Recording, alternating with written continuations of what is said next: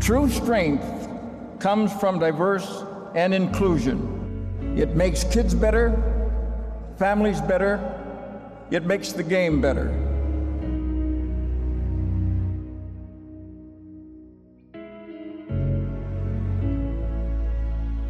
We are not done because the work is not done. We have barriers to break and knock down, opportunities to give.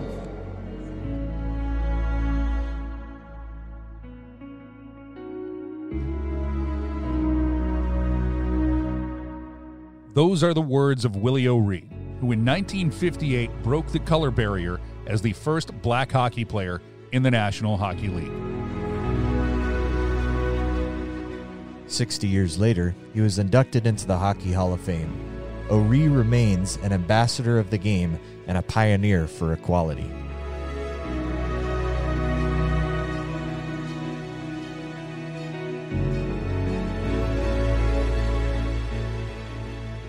His story and his voice, along with the stories and voices of other influential black players, front office members, and fans of the game of hockey, all deserve a platform as we promote diversity and inclusion within the sport.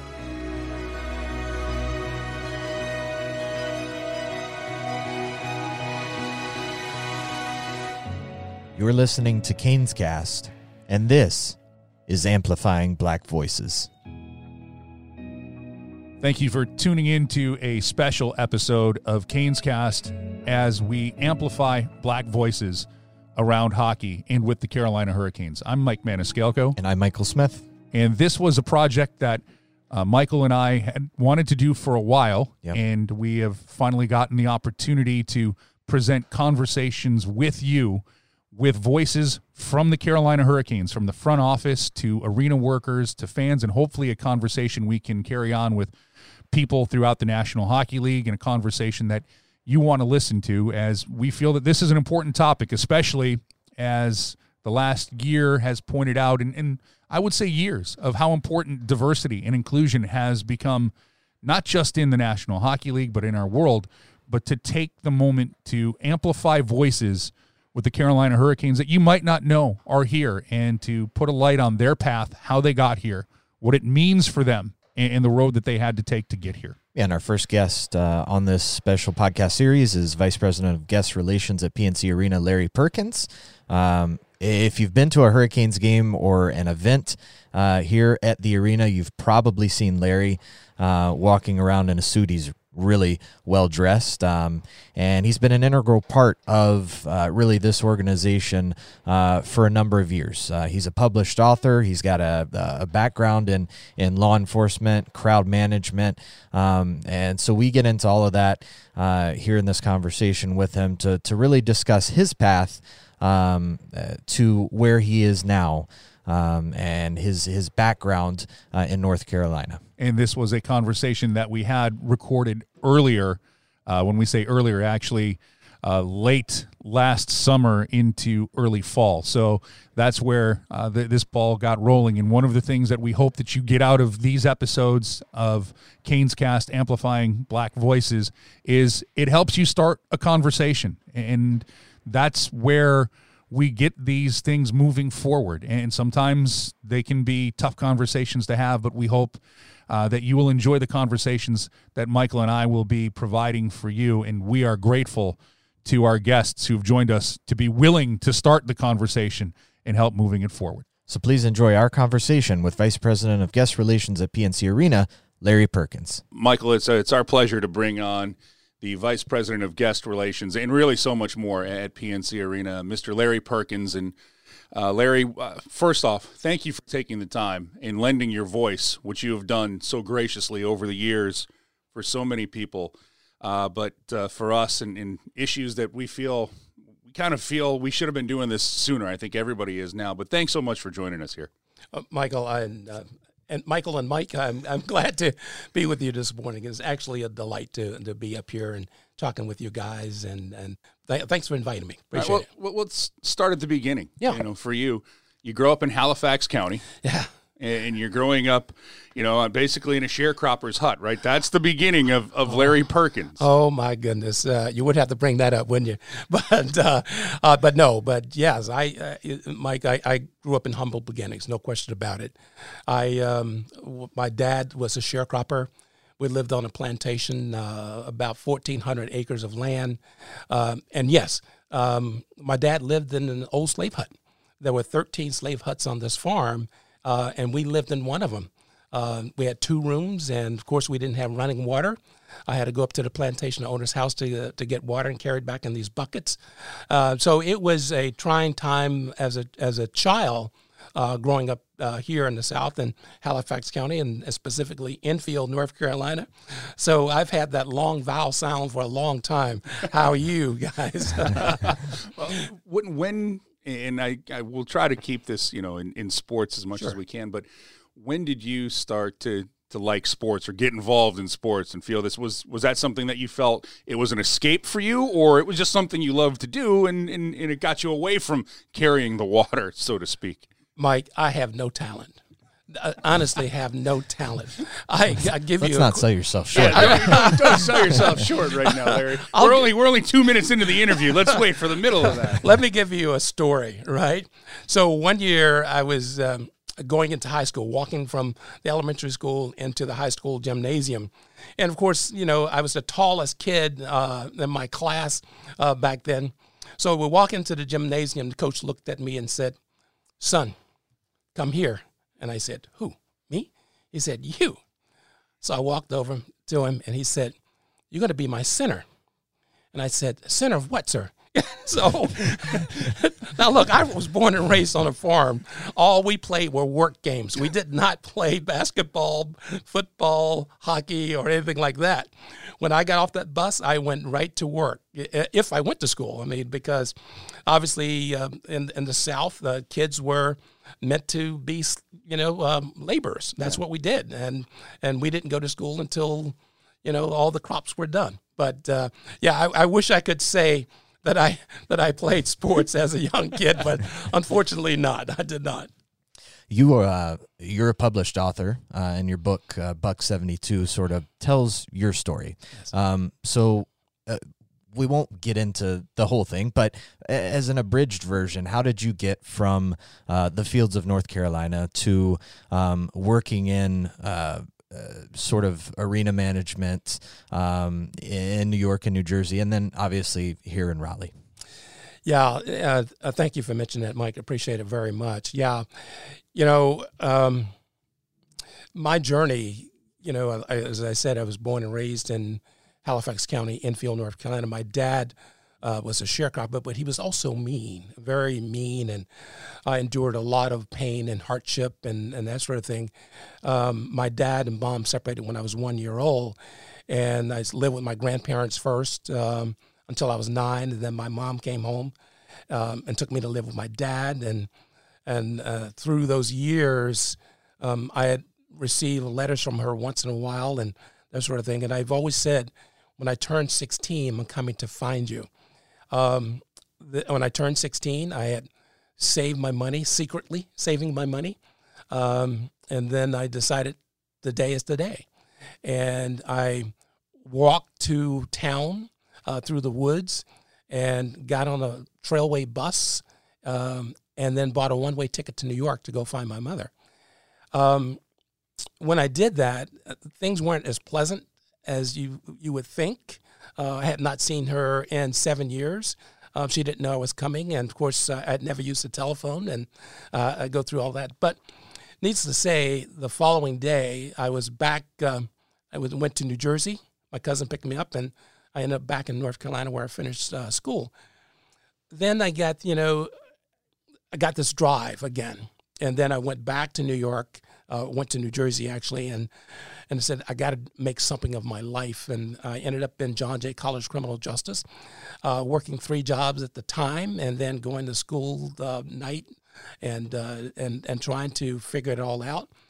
And then I became a PI, actually. So I became, got into that law enforcement area and different things, and became and if you can imagine this, back in the 70s, being an African-American young PI, man, you couldn't tell me anything. But it was rough, though, because if you think about being an African-American PI back in the 70s, if you think about this, one of the things that we had to do in order to infiltrate an organization is that we would have to send agent after agent after agent until somebody got hired, because nobody knew who you were or what you were doing. And you can imagine how many interviews and things that I went on.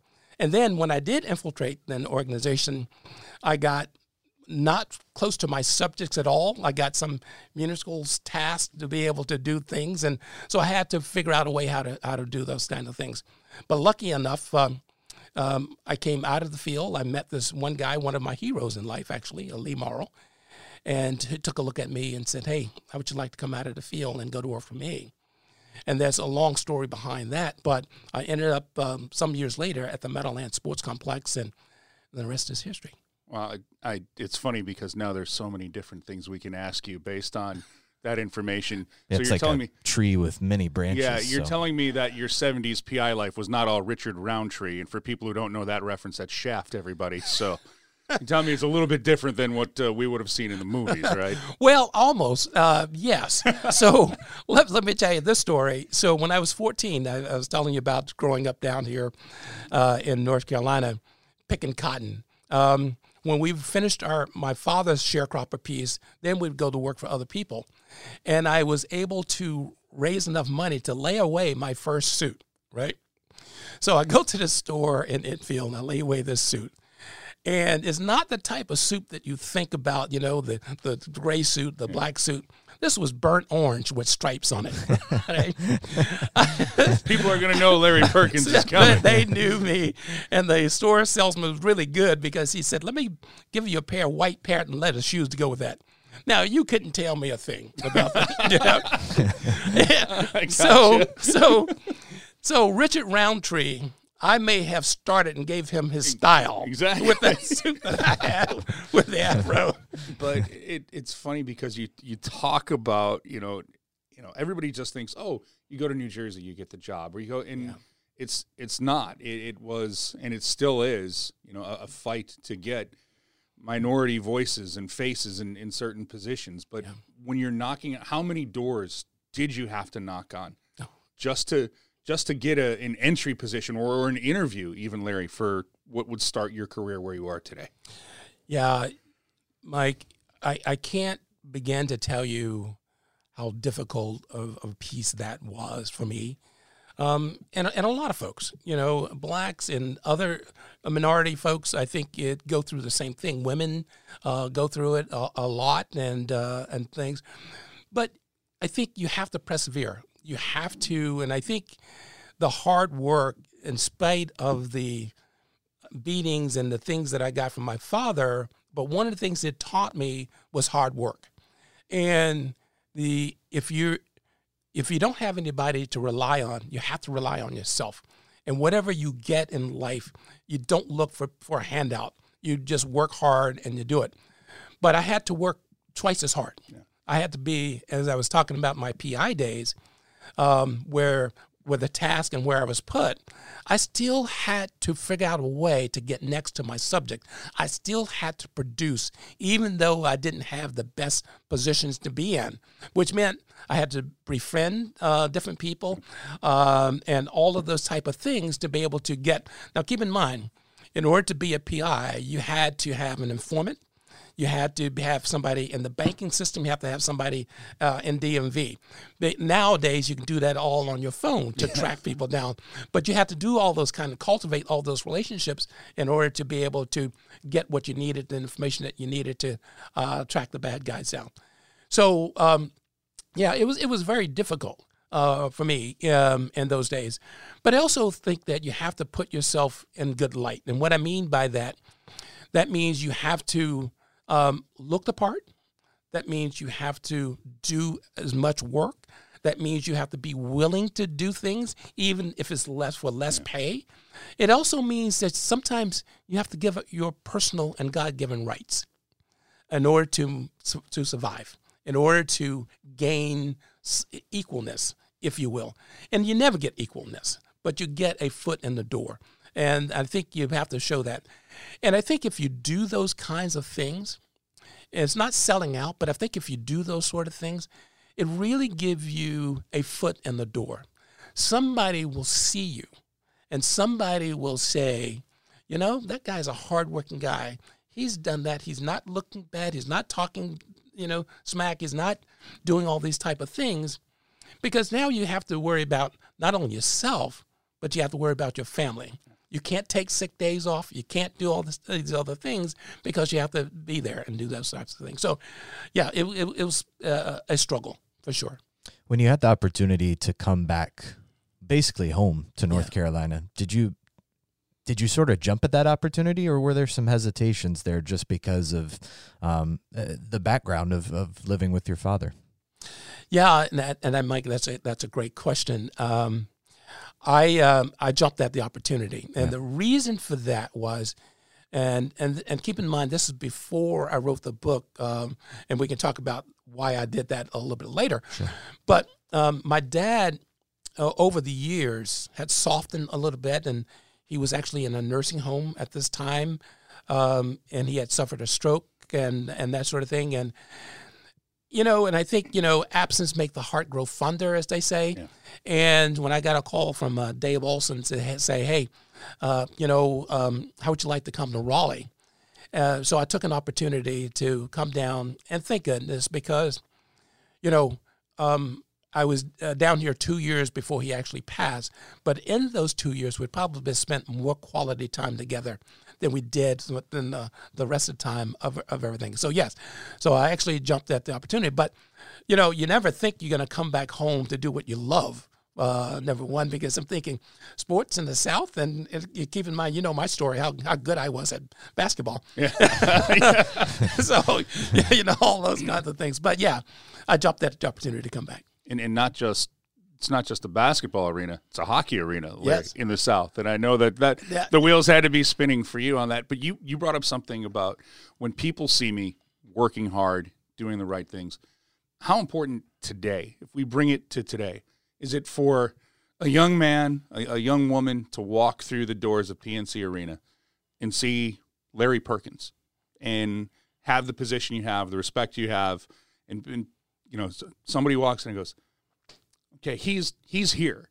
That can, I want to know more about him. I can get there. And I don't know if you ever think about that now, or you're just a guy doing your job, but do you kind of get that sense of, my face is out there, more faces like me need to be out there, but it's something that does set an example or a goal for someone to strive to. I think about that every day. When I'm standing on the concourse, when I'm out there, and somebody told me one time that I shake more hands than anybody not running for office than they've ever seen, which is true, because I pride myself on being congenial. I pride myself on my duties, but I'm also trying to set an example, as you mentioned.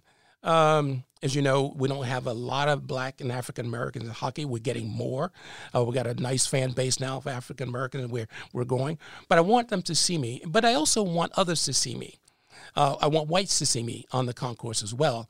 Here's an African American man.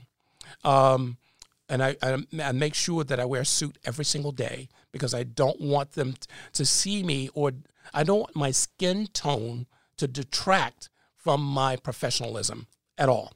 If I try to understand what I'm saying, I want to make sure that I put myself in a professional light every single day and just doing good things. So, but yes, I get these questions with kids all the time. Yeah. Do you?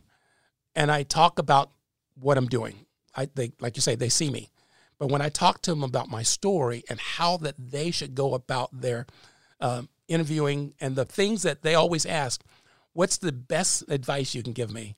And I always talk about being genuine, being a professional, looking at it as a career and not a job.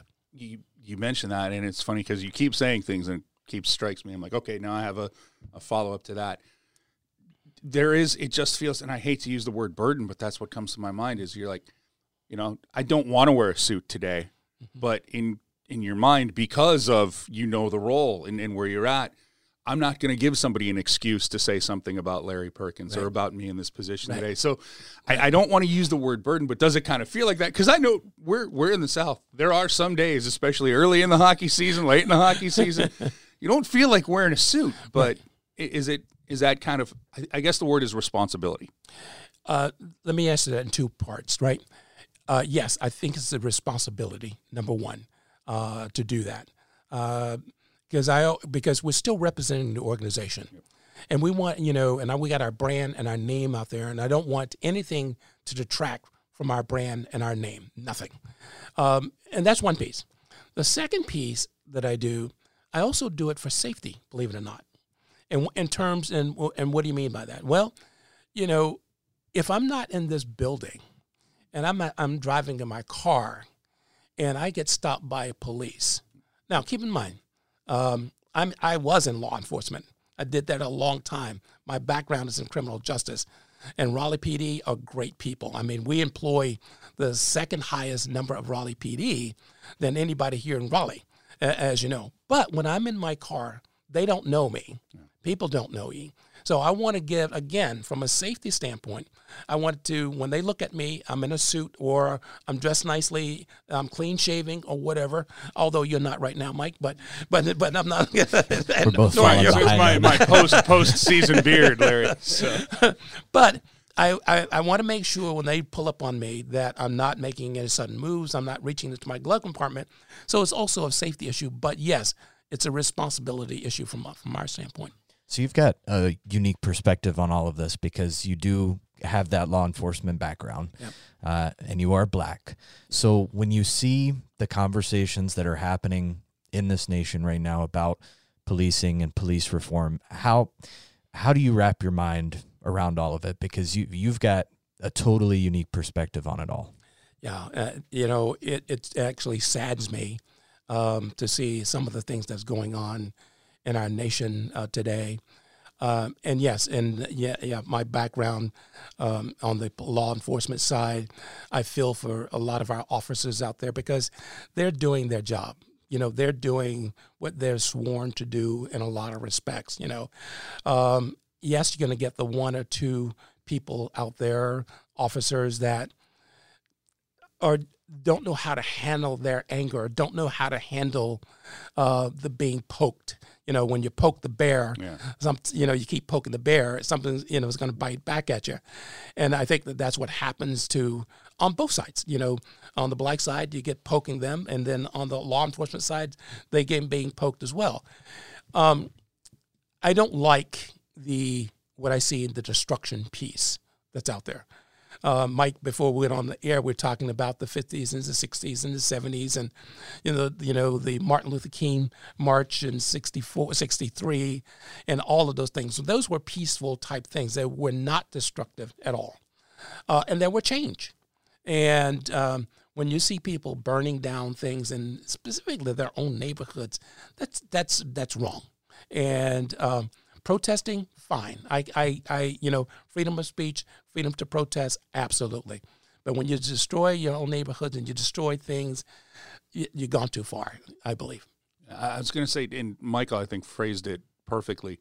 How do you wrestle with that? Because everybody wants to paint everything with a broad brush. It's all the police are in on this, or all of the protesters are terrible and they're all in it. And it just takes, especially in law enforcement, it takes one person to ruin 100 good names or 10 years of goodwill that's built up. So is there that moment where you're like, do you have a thing where I know that people, I'm sure, along your journey have poked you and on purpose to see if they could get you to snip at them and would know what would happen?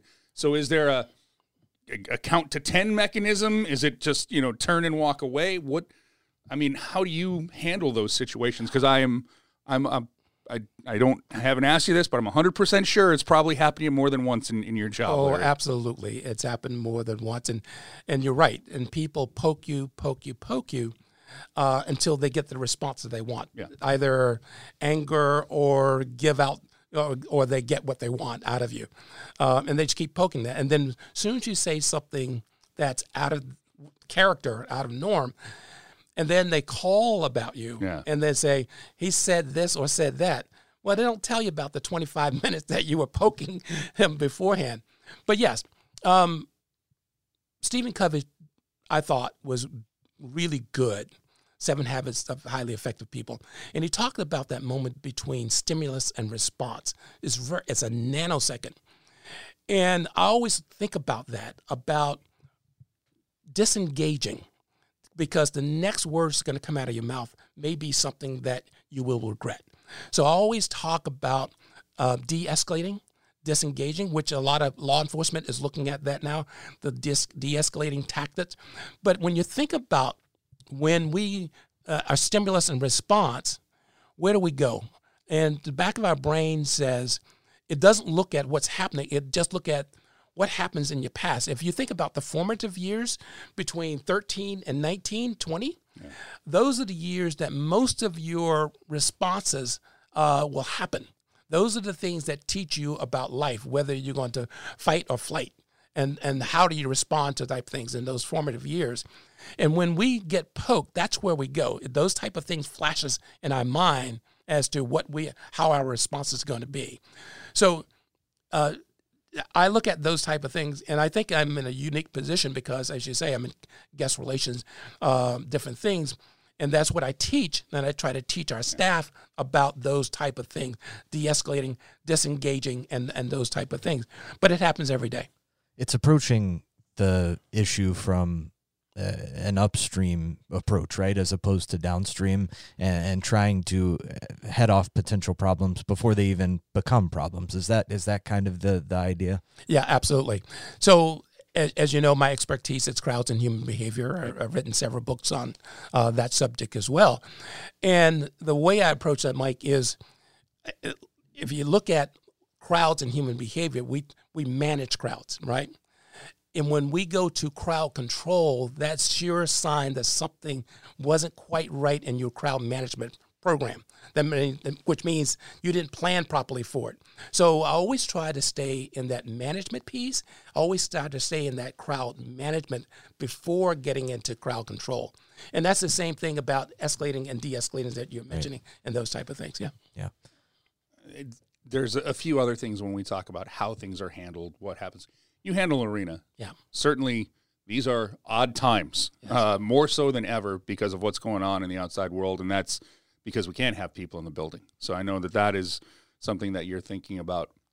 But if we could have people in the building, and this was normal, and what's happening is happening, and the players that you saw in the NHL did what they did. They came together. We specifically saw it in Edmonton where all 4 teams came together. When you're watching something like that, is that like a yes moment for you, or you're like, love our fans want to be here too, because you clearly are on both sides of so many issues that we can ask you questions on. But was that something you're like, these players have a voice, let's respect that platform? Where do you fall on things like that? Because your job is tied to there being people here. Absolutely.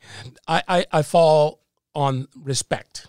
And I think that's where you have to fall on, no matter what it is. I respect you and your rights. Please respect me and my rights, and those sort of things. So they have a right to do that, as you and I have a right to as well. Putting on the arena management hat, right, for a second. So you still worry about, what it is, the backlash, because there's backlash on everything that you do, right or wrong. There's backlash on what it is. So our players taking the knee or something, we have to respond to that, because like I say, there's people going to have good things to say about it and bad things to say about it, and we got to respond to do that. And again, what is the right thing? What is the right thing to do? And why were they protesting, or why did they take a knee? It's that sort of thing. Is it symbolism? Is it community? Is it coming together and fostering a brotherly love, if you will? Or is it anger? And I think it's the latter, that is more about brotherly love and coming together. Because I always talk about us, being the Carolina Hurricanes, we're part of this community. We're not separate from the community. And I think that, and the things that you see and the things that we do all the time is really focus on community and bringing people together. You talk about, wearing a suit when you're in a car, anytime really. What other ways, because we heard from Jacob Slavin talk about how his eyes have sort of been open to a world that he didn't really recognize before he adopted Emerson, his daughter. What other ways have you experienced racism that we might not be aware of, that we take certain things for granted? What ways have you experienced that we might not be aware of? Great question. And let me just go back and to Enfield, for instance. When I was a kid growing up, we couldn't walk on the same side of the street. We had to walk on the other side. And this is obviously when I was young. We couldn't look a white person in the eye. We had to look down. We couldn't go into the same side they were. They had to be served first. All of these type of things I've experienced in my lifetime. Colors had to drink out of one side of the fountain. Whites had to sit on another. When I went to find my mother, I had to sit in the back of the bus. I couldn't sit up in the front of the bus. When I drive, there are certain towns that I will not stop at. If you're on 95, Lynchburg, for instance, and not badgering Lynchburg, but they were known for pulling African Americans over and taking them off the beaten path and never be seen again.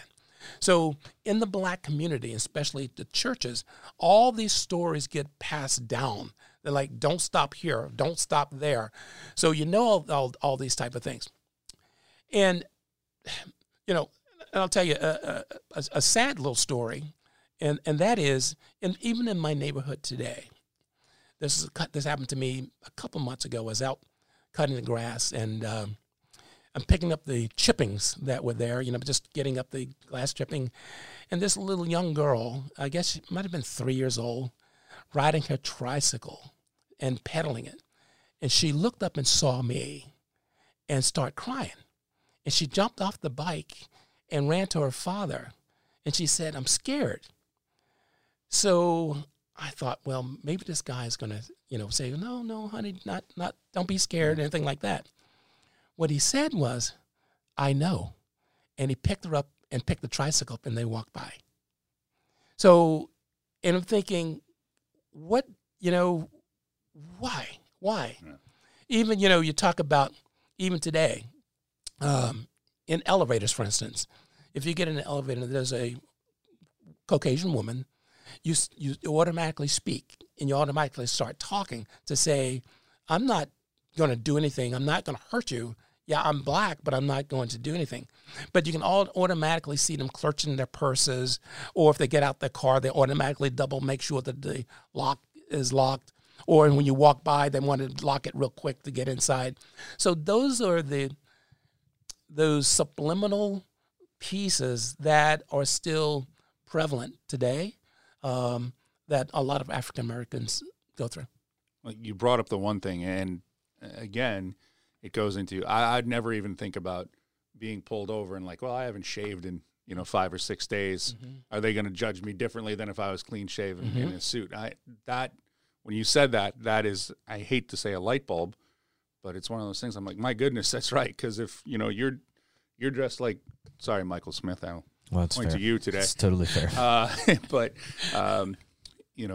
you're going to be treated differently on a stop than we are just because of it. And is there, with all of the people you've talked to, with all of the things that you've climbed the ladder to, is there something that you're looking at and you say that you've seen change, even if it's an iceberg? Have you seen some change, or you're like, we still have a long way to go to move this thing up the river? No question. I've seen a lot of change in my lifetime. Absolutely. Good, positive change for sure.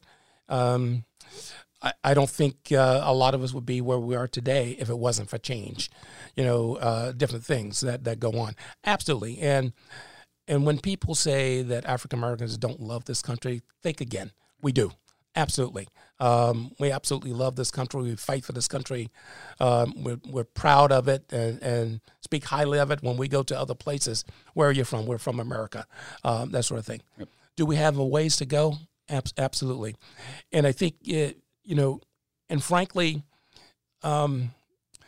today is probably a more scarier period than I've seen in a long, long time. Since the riots of 1968 and different things when Martin Luther King was killed. But what I see today is just as scary, if not scarier, than then. Because we saw protests, but we didn't see the hate. Yeah. So what I see today is the hate that's prevalent than anything else. And that's wrong as well. The conversations that are being had now, I think, spawned by the death of George Floyd, the killing of George Floyd. How important are these conversations, and is there a light, on the other side of the tunnel that's evident, through these conversations, through driving through the hate and the violence and the destruction? Is there change to be had, and how do we get to that point? Excellent. I think what we're doing right now, and that is having a conversation. And I say that all the time. My neighbors and I have had 2 or 3 Zoom calls. We're having more because they ask me the same question. What can we do? And I'd say exactly this. Have a conversation. Have a dialogue. Get to know one another. Because all too often we don't know each other. If you know me, you know my character. And I think that's what happens when you get and start sitting down. Because my whole thing is looking at a person's character. Because character is silent, right? It's the things that you do, the people that you associate with, and all the things that speak who you are. Your character comes out. And the more that you can sit down and having a dialogue, the better. Our churches at one point was great for having dialogue. And that's where you went, to have conversation, to have a dialogue. And I think we need to get back to that, is having dialogue. But, Mike, I think the more that you can get people like today and like what we're doing here is to have a conversation, to see one another and not just say, well, they're on the other side. And you hear these stories all the time where, this person hated that person, this person hated that person until they were in this mix. And they go, you know what? You have the same ideals. You have the same wants and needs as I do. But have a dialogue. That's the only way that you can get through that. Yeah, social media is a great thing. And also on the other side of the coin, it can be, as I've like to say, it can be a cesspool because you can be anonymous and people can say that. Whataboutism, I think that's a term now that we can use. You see it on social media. But if it like what you're saying, if this can drive conversations, not a tweet, not something back and forth, but where we can sit down and have dialogue, is that something where you're like, okay, nothing is worth it, and some of the things that we've seen are worth starting this. But if we can get real conversations instead of just somebody posting something and they do it for 2 days and then they forget about it, is that where the real, as you say, the real change can come about? Because we're sitting in front of each other talking and, having some laughs and then thinking about, man, that happens. Is that what you want to see? And how do you view social media in all of this? Can it be a useful tool, or do you see it more of a device where people are just can throw a rock and then run the other way? I think that you should have dialogue. The more that you can have in-person dialogue, the better, because I think you can get a real sense of that person's character, as I mentioned before, by looking them in their eyes and talking to them and getting a feel for who they are. About social media, it could be a good tool, it could be a bad tool. There's no question about that. For those who want to hide behind social media, it's a great tool for them because they're cowards. Yeah. They hide behind it and that sort of thing. The people who wanted to use it for good things, absolutely. They come out and have these dialogues. In other words, they find a way to make it work. Look at our teachers who are doing a great job with the kids and doing very good things with technology and social media and trying to interact with them. So that's a good thing. But those who want to spew hate and other things, yep, they can stay behind the platform and you don't know who they are, and that's fine. But I think the more dialogue that we can have like this, face-to-face or whatever, absolutely. And these are conversations that kind of need to be had face-to-face, right? Because it's too nuanced to just have conversations 280 characters at a time. It really gets you nowhere. And when you have these face-to-face conversations like we're having, you're learning more about one another, right? And that's really what it gets to is the heart of everybody. Yeah, it's learning more about one another, right? And more the social, because you're not in a boardroom, you're not doing different things. We're just sitting and having a conversation. And I think that's, when I go to these conferences and different things, and you hear the speakers and you do their various things, but then the people always talk about the breakout sessions, right? Because the breakout session is when you have honest dialogue. You can dissect it. You can go through it. You can see what the issues are. And I think that's where the real learning happens in those sessions, just like now. We're having a conversation. This is where the real connection begins. This is where it is in conversations like this. And conversations, too, are being had internally here at PNC Arena and with the Carolina Hurricanes, too, right, in these last few months. Obviously, we'd all love to have hockey and events, but it has given us a chance to step back and reevaluate some things, right? Absolutely. Our president, Don Waddell, convened several meetings on this topic and looking to go further on it, and I applaud him for doing that because he's been one of the first ones up front and talking about let's get together. And like he was saying, and like you're saying, unless you're talking, because he says, I don't know. Is it okay to call a person black, or do you want to call them African American? And how do you feel on the statues and being torn down, and how do you feel about these? Because he doesn't know. And so we had a great conversation. It just went on for hours, seemingly, that about those type of things. But our organization has been in the forefront of a lot of this things, and not bragging, but we're leading the entire NHL and minorities, if you will, which is a good thing. Is a good thing for us, and I'm very proud of that. Now, do we need more? Absolutely. Right. That's one step in a longer process for sure. Well, I was going to say I'm glad you brought the conversation there because you have the title Vice President, right? That Larry Perkins, Vice President of. Yes. There's not a lot of that when we talk and look at sports, be it arena management, certainly in the front offices and we can go all of the sports, not just the NHL, but all of them. What if somebody came to you and said, Larry, how do I get here? What are the things that a minority can do, a person of color can do? What are the avenues we can go down to get a little bit more in this front office? Because clearly, we certainly know you can look at some sports. You can't tell me that there's not somebody who's equipped to be a general manager who's sitting out there who's not because of the way they look, not because of anything else. If you set the resumes down and didn't know, you'd be like, well, that's an ultimate hire. What can be done to get more people, more minorities, more people of color in these positions? And is it as simple as getting the interview process, or is there much more than that? It's much more than that. It's Mike, it is, the old adage goes, it's who you know. Yeah. And that's still true today, as it was back in the day.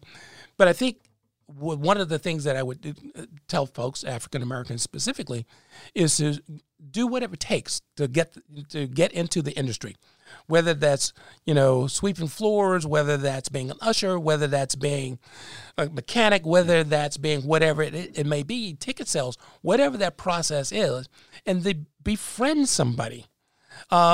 Because you need to have friends to be able to put a good word in for you, to put a nice word on your resume that you can do a recommendation. Yeah.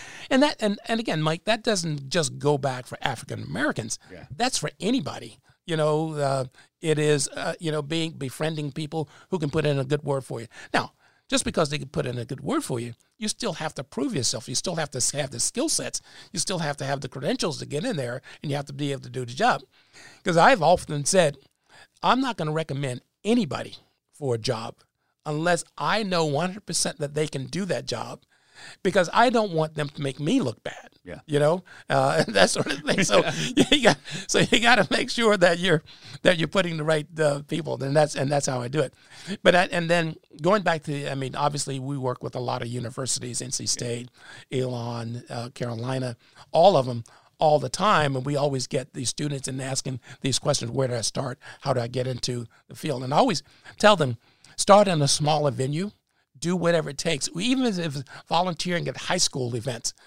Because when you start in a smaller venue, you get that experience much faster than you would at a big venue, because you have to sweep the floor, you have to set the lighting, you have to put out catering, you have to sell the tickets, you got to do the marketing, you got to do all those type of things to be able, and then you become proficient at them. Now you can have those type of things on your resume. Now you can come to the big boys and say, here I am. When you sat down to write your book, Buck 72, your memoir, one, what was that process like? Because as a writer, I can't even wrap my head around trying to write a book and finishing it and everything. I've got, started but never finished. And two, what did you hope to accomplish in telling your story? Mike, I can tell you that I never thought that I would release it, right? So I actually started, I started the book actually on the 50-yard line at Giant Stadium. As you know, I was vice president of the Meadowlands Sports Complex for 24 years. So I thought, by then I had a pretty successful career. I'd been a PI, had, met 7 presidents in my lifetime, met the Pope. So I'm going to tell about my career. So I started writing, and like I said, set the scene on the 50-yard line of Giant Stadium. And I got about 20 pages into the book or so, and I'd realized that I didn't know who I was. It was just plain, it hit me like a brick. Like, who am I? And then it said, oh my goodness. So I couldn't answer that question as to who I was. Later on, I learned that I had spent my life running away from myself, not really willing to look into my past and all the things that happened. So I was so busy doing all that kind of stuff. But so then, as I say, I got about 20 pages into it. Then said, well, I need to find out who I am. And then I started reading books about how to write, because I wrote technical books, crowd behavior books and that kind of stuff. But writing a memoir and writing prose is different than technical manual, because one you have to tell and the other one you have to show through emotions and that sort of thing. So I read these books about a year, and then I said, okay, let me just go through this process. So then I decided, one of the books said, commit to writing 500 words a night. And that's what I did. So even working, when I got home, I would start writing 500 words. That was my goal, sitting at my kitchen table writing 500 words. And Mike, I can tell you that as I sat there, some nights I would cry. And because as you write, you discover things that were hidden. And you go, oh God, that's why this happened. This is why that was. This is why I do that. That's how this happened. Because writing takes on a life of its own, as you know, if you tried this, it does. And then some nights I would sit there, let's say I would start writing at 12 o'clock at night. And some days I would get up, or look up, and the sun is coming through the windows at 6 or 7 o'clock in the morning, because I sat there writing all night. And some nights I was afraid to go back and write again because you never know what you're going to discover. Mm-hmm. So, but it took me 11 years to write Buck 72. As I said, I wasn't sure if I was going to release it or not, but I know that it took me 11 years, not necessarily to write, but 11 years to heal. And it really opened up my eyes. It really took a burden off my shoulder, if you will, to write. I mean, obviously, as I talked about before, how abusive my dad was, and my mom and dad separated when I was 1, and then she left us to go find her dreams and live with my grandparents and aunts and uncles. And all that come flooding out. And I needed to heal from that. There are so many offshoots right now to go through, and just going back, you grew up and lived through the Jim Crow South. I mean, that's a fact. How much did those things, when you're writing or when you were talking to me and Michael right now, like, is that still in the back of your mind how things were, or have you've moved past it? But how much of that and things that you were around in your environment, like you said, those formative years, 13 to 19, is how much of that developed what you are? Or you're like, no, that was barbaric, archaic. That stays there. That's not what I am today. Or is that part of what you are today? It's still a part of where I am today. You can forgive. You can never forget. It's there. Do you dwell on it? No. Does it add to your character? I think it does. In spite of your upbringings, I think that you have a choice, Mike. I think you have a choice of the path that you choose. You can choose the right path or you can choose the left path. They both have bumps in them. None that is clear. They both circle back on you sometime. But if you could keep going to that right path in spite of it all, I think then you're moving forward. It's always there. I don't dwell on it. It doesn't come to mind on a lot of sense, other than, as I was mentioning earlier, when you drive or you're going through certain areas, you always cognitive of that. And I was telling you guys before we came on the air about where I grew up on the farm. Well, in the book, I think I might describe that there's a hanging tree still there today.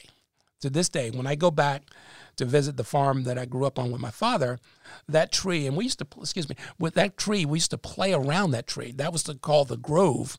And you can still see the metal hook that the Ku Klux Klan used to hang African Americans on that very tree. It's still there today. So it's still back in my subconscious. I don't think I could ever erase it. Is there, but it's nothing that I put forward today. What gives you hope about the future? And just in terms of what you're seeing now, what gives you hope that there is a better future ahead? I think my past has given me hope. I think that what I look at today, how far we've come and how far we still go, it's almost like the stock market. It goes up and then it dips and then it goes up again. But the thing is, it keeps going up over time, and I think that's what gives me hope. Yeah, we're in a bad place right now, but I still have hope, and I talk to my sons all the time about that. My young son is in Howard University Law School. He's in his second year. At Howard, third year. Goodness, my time flies. Time doesn't really exist anymore. Right now, from about March to right now, time does not exist anymore, Larry. But we talk about how long does change really take place, as we were talking about earlier. Change take place over 100 years. So what we're looking at today won't happen. The real change of today won't happen for 100 years. And you have to look at that, from when we were in slavery, and then that took 250 years, and then out of slavery, and then the March on Washington 68, way 100 years from 1868 to 1968. So you're looking at all that kind of stuff, and then 50 years since then, we're still marching, but we're still making progress. So I have a lot of hope. Because you have sons, and they grew up in a different time than what you did. How proud are you to see that they've forged paths, doors because of what you endured, people like you, your friends that they endured, doors that would have never even, you couldn't get your foot near the door.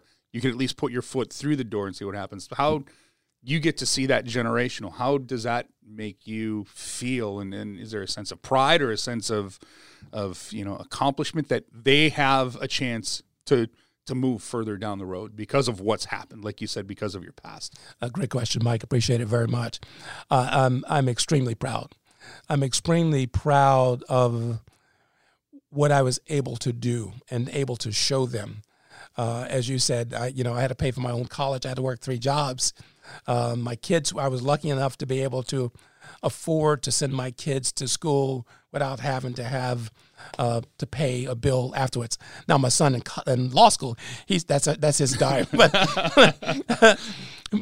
I was very, very proud to give them a good upbringing, a good home, and various things. And also, Mike, you asked me about the book. I also wanted to leave something behind for my children and my family that I may not have been able to tell them or show them. But by documenting it, and they can read it, will say, oh my God, this is what Dad did. This is the struggles he went through to make my life better. And I think that's one of the good pieces by doing that. But I'm extremely proud. Well, there's something else. You told that story, and I'm going to be honest about the little girl in your neighborhood, and that's heartbreaking. Yeah. There's no way around it. But you are really an advocate for young people, especially young people that society might say is left on the side of the road, for foster care kids and kids who are for adoption. You are the president and the CEO of Foster a Voice. How important, when we talk about change, that it starts with young people. And I mean, we're not talking like in their 20s. You're formulating your opinions by then. But by then, giving people, especially a foster kid, a chance, just a chance. I don't even want to go any further than that. How important is that to you? And for people, if you're going to be a foster parent, this isn't a cash grab. You have a responsibility to make sure that these children are being taught the right things and they have a chance so they can move on. Oh, Mike, absolutely great question, and thank you for mentioning that.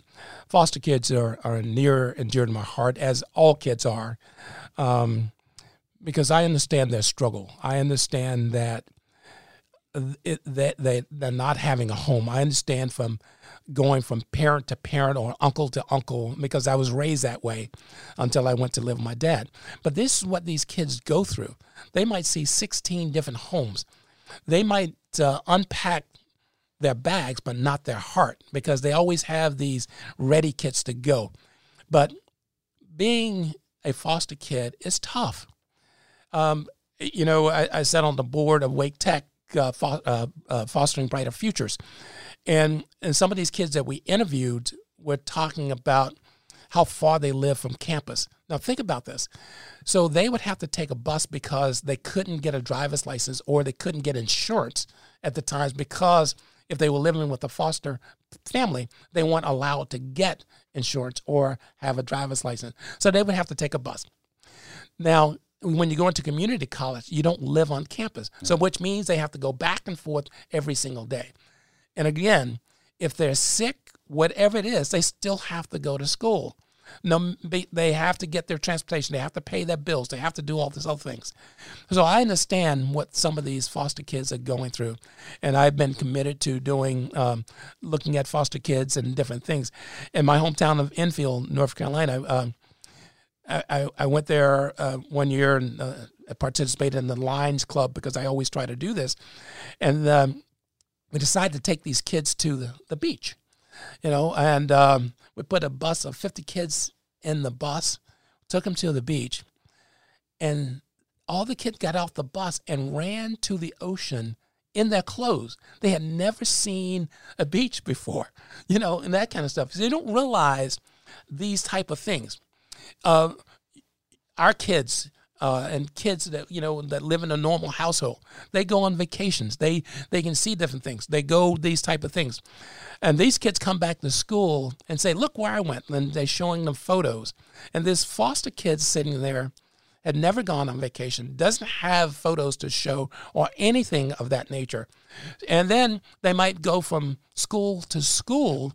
And then being so far behind, because if they come into a school year where the curriculum is already half over, they spend their time catching up or never catch up. So it's important that we pay attention. Yep. We do things for these foster kids. Best piece of advice you were ever given? Wow. On the spot. That's a tough one.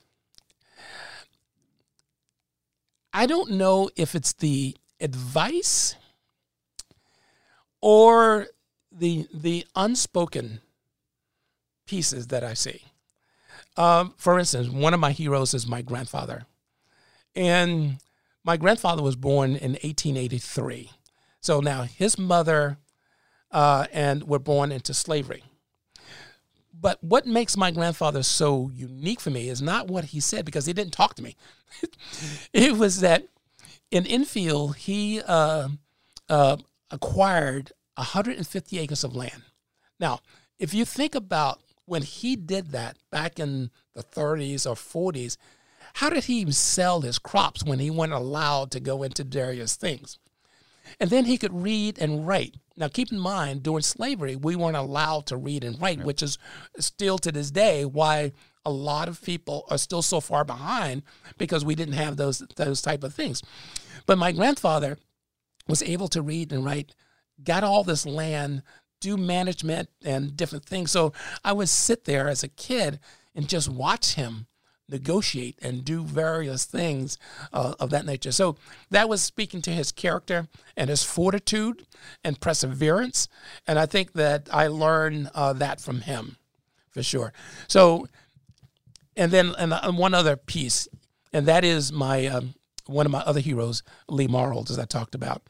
When I went into headquarters and Lee took a look at me. Now, Lee was a young 38, just retired E8 of the military, had spent 20 years in, and sharp, well-dressed, the whole 9 yards. Again, he looked at me, he saw something I didn't see in myself. He convinced me to come out of the field, meaning come out of the protective, the investigative side and come into security side. He said, but now you have to take this test. You have to go to New York and learn industrial security. You have to learn hardening. You have to learn wattage and design and blueprints and, design security systems and all that kind of stuff. I said, okay.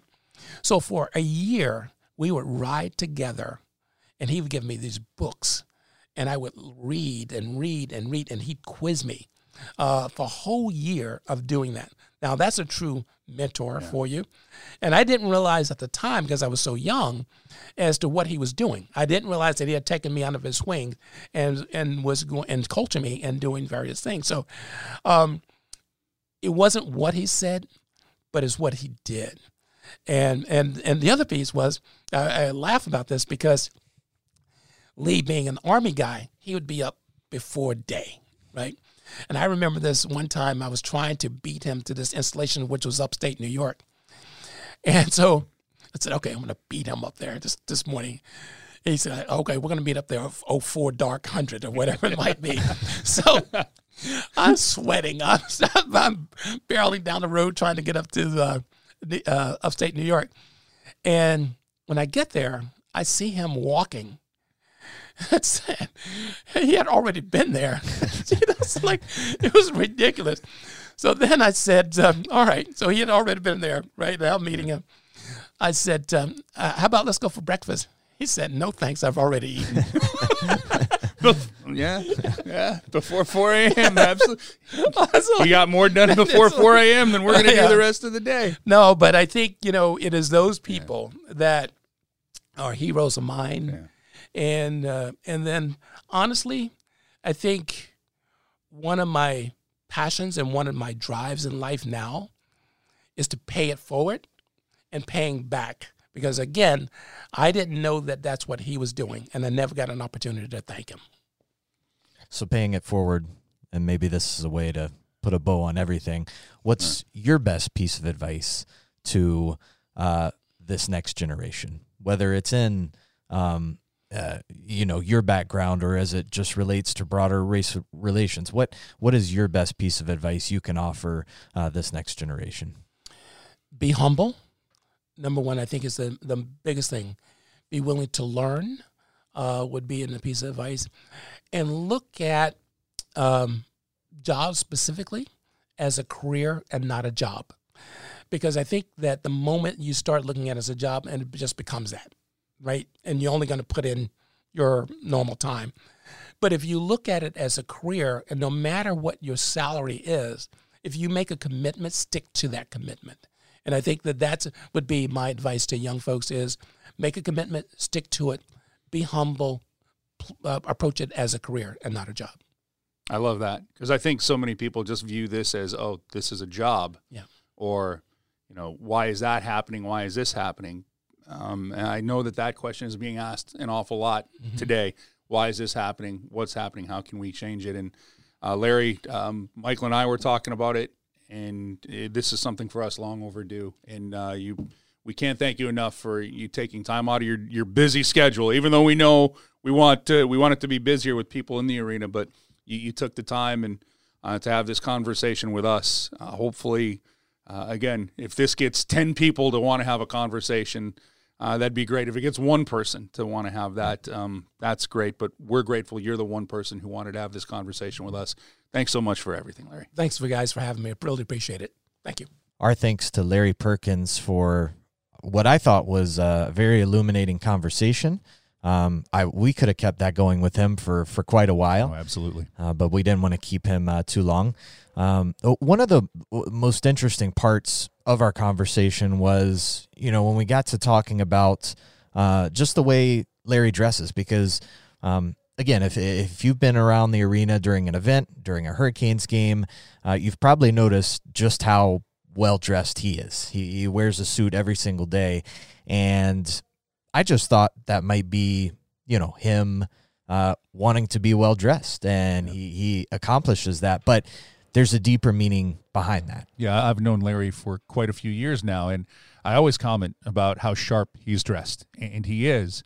And it made me think of, when I'd see him, I was complimenting him. I'm like, look at that suit. And he and I actually have a similar suit. I'm like, you wear it better than me.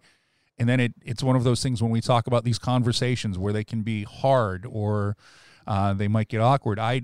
During that, when he said that, I'm like, oh my gosh, did he think I was, saying something else or going down the throat? Because I was just commenting he looked good. Yeah. And then when you find out the reason why he is dressed the way that he is, folks, this is why we want to bring this series out and amplify these voices so you can hear it. And some of these things you're going to hear are going to be tough, or it's going to be something where you might not have recognized it, and hopefully you do. But to talk to Larry, Michael, you're absolutely right. We could have talked to him for much longer than what we did. Yeah, I mean, just the fact that has to be, he has to be cognizant of what he's wearing.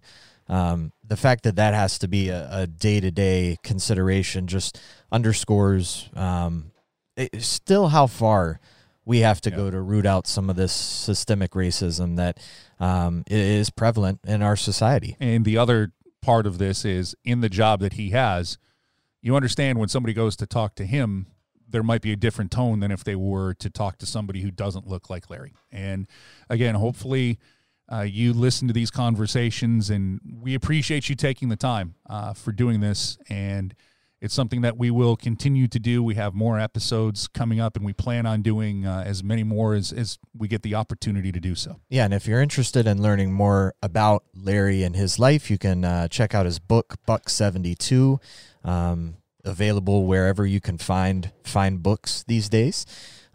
It's a tale of really where he came from and how he came to be in the position he is.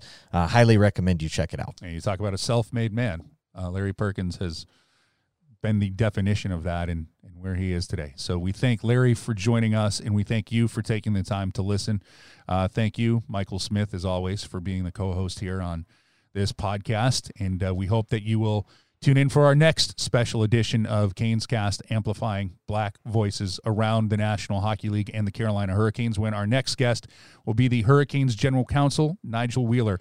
You will truly enjoy this conversation about his path to get to where he wanted to be, which is being part of the National Hockey League and the Carolina Hurricanes organization. Thanks for listening, and we'll bring you another episode next week.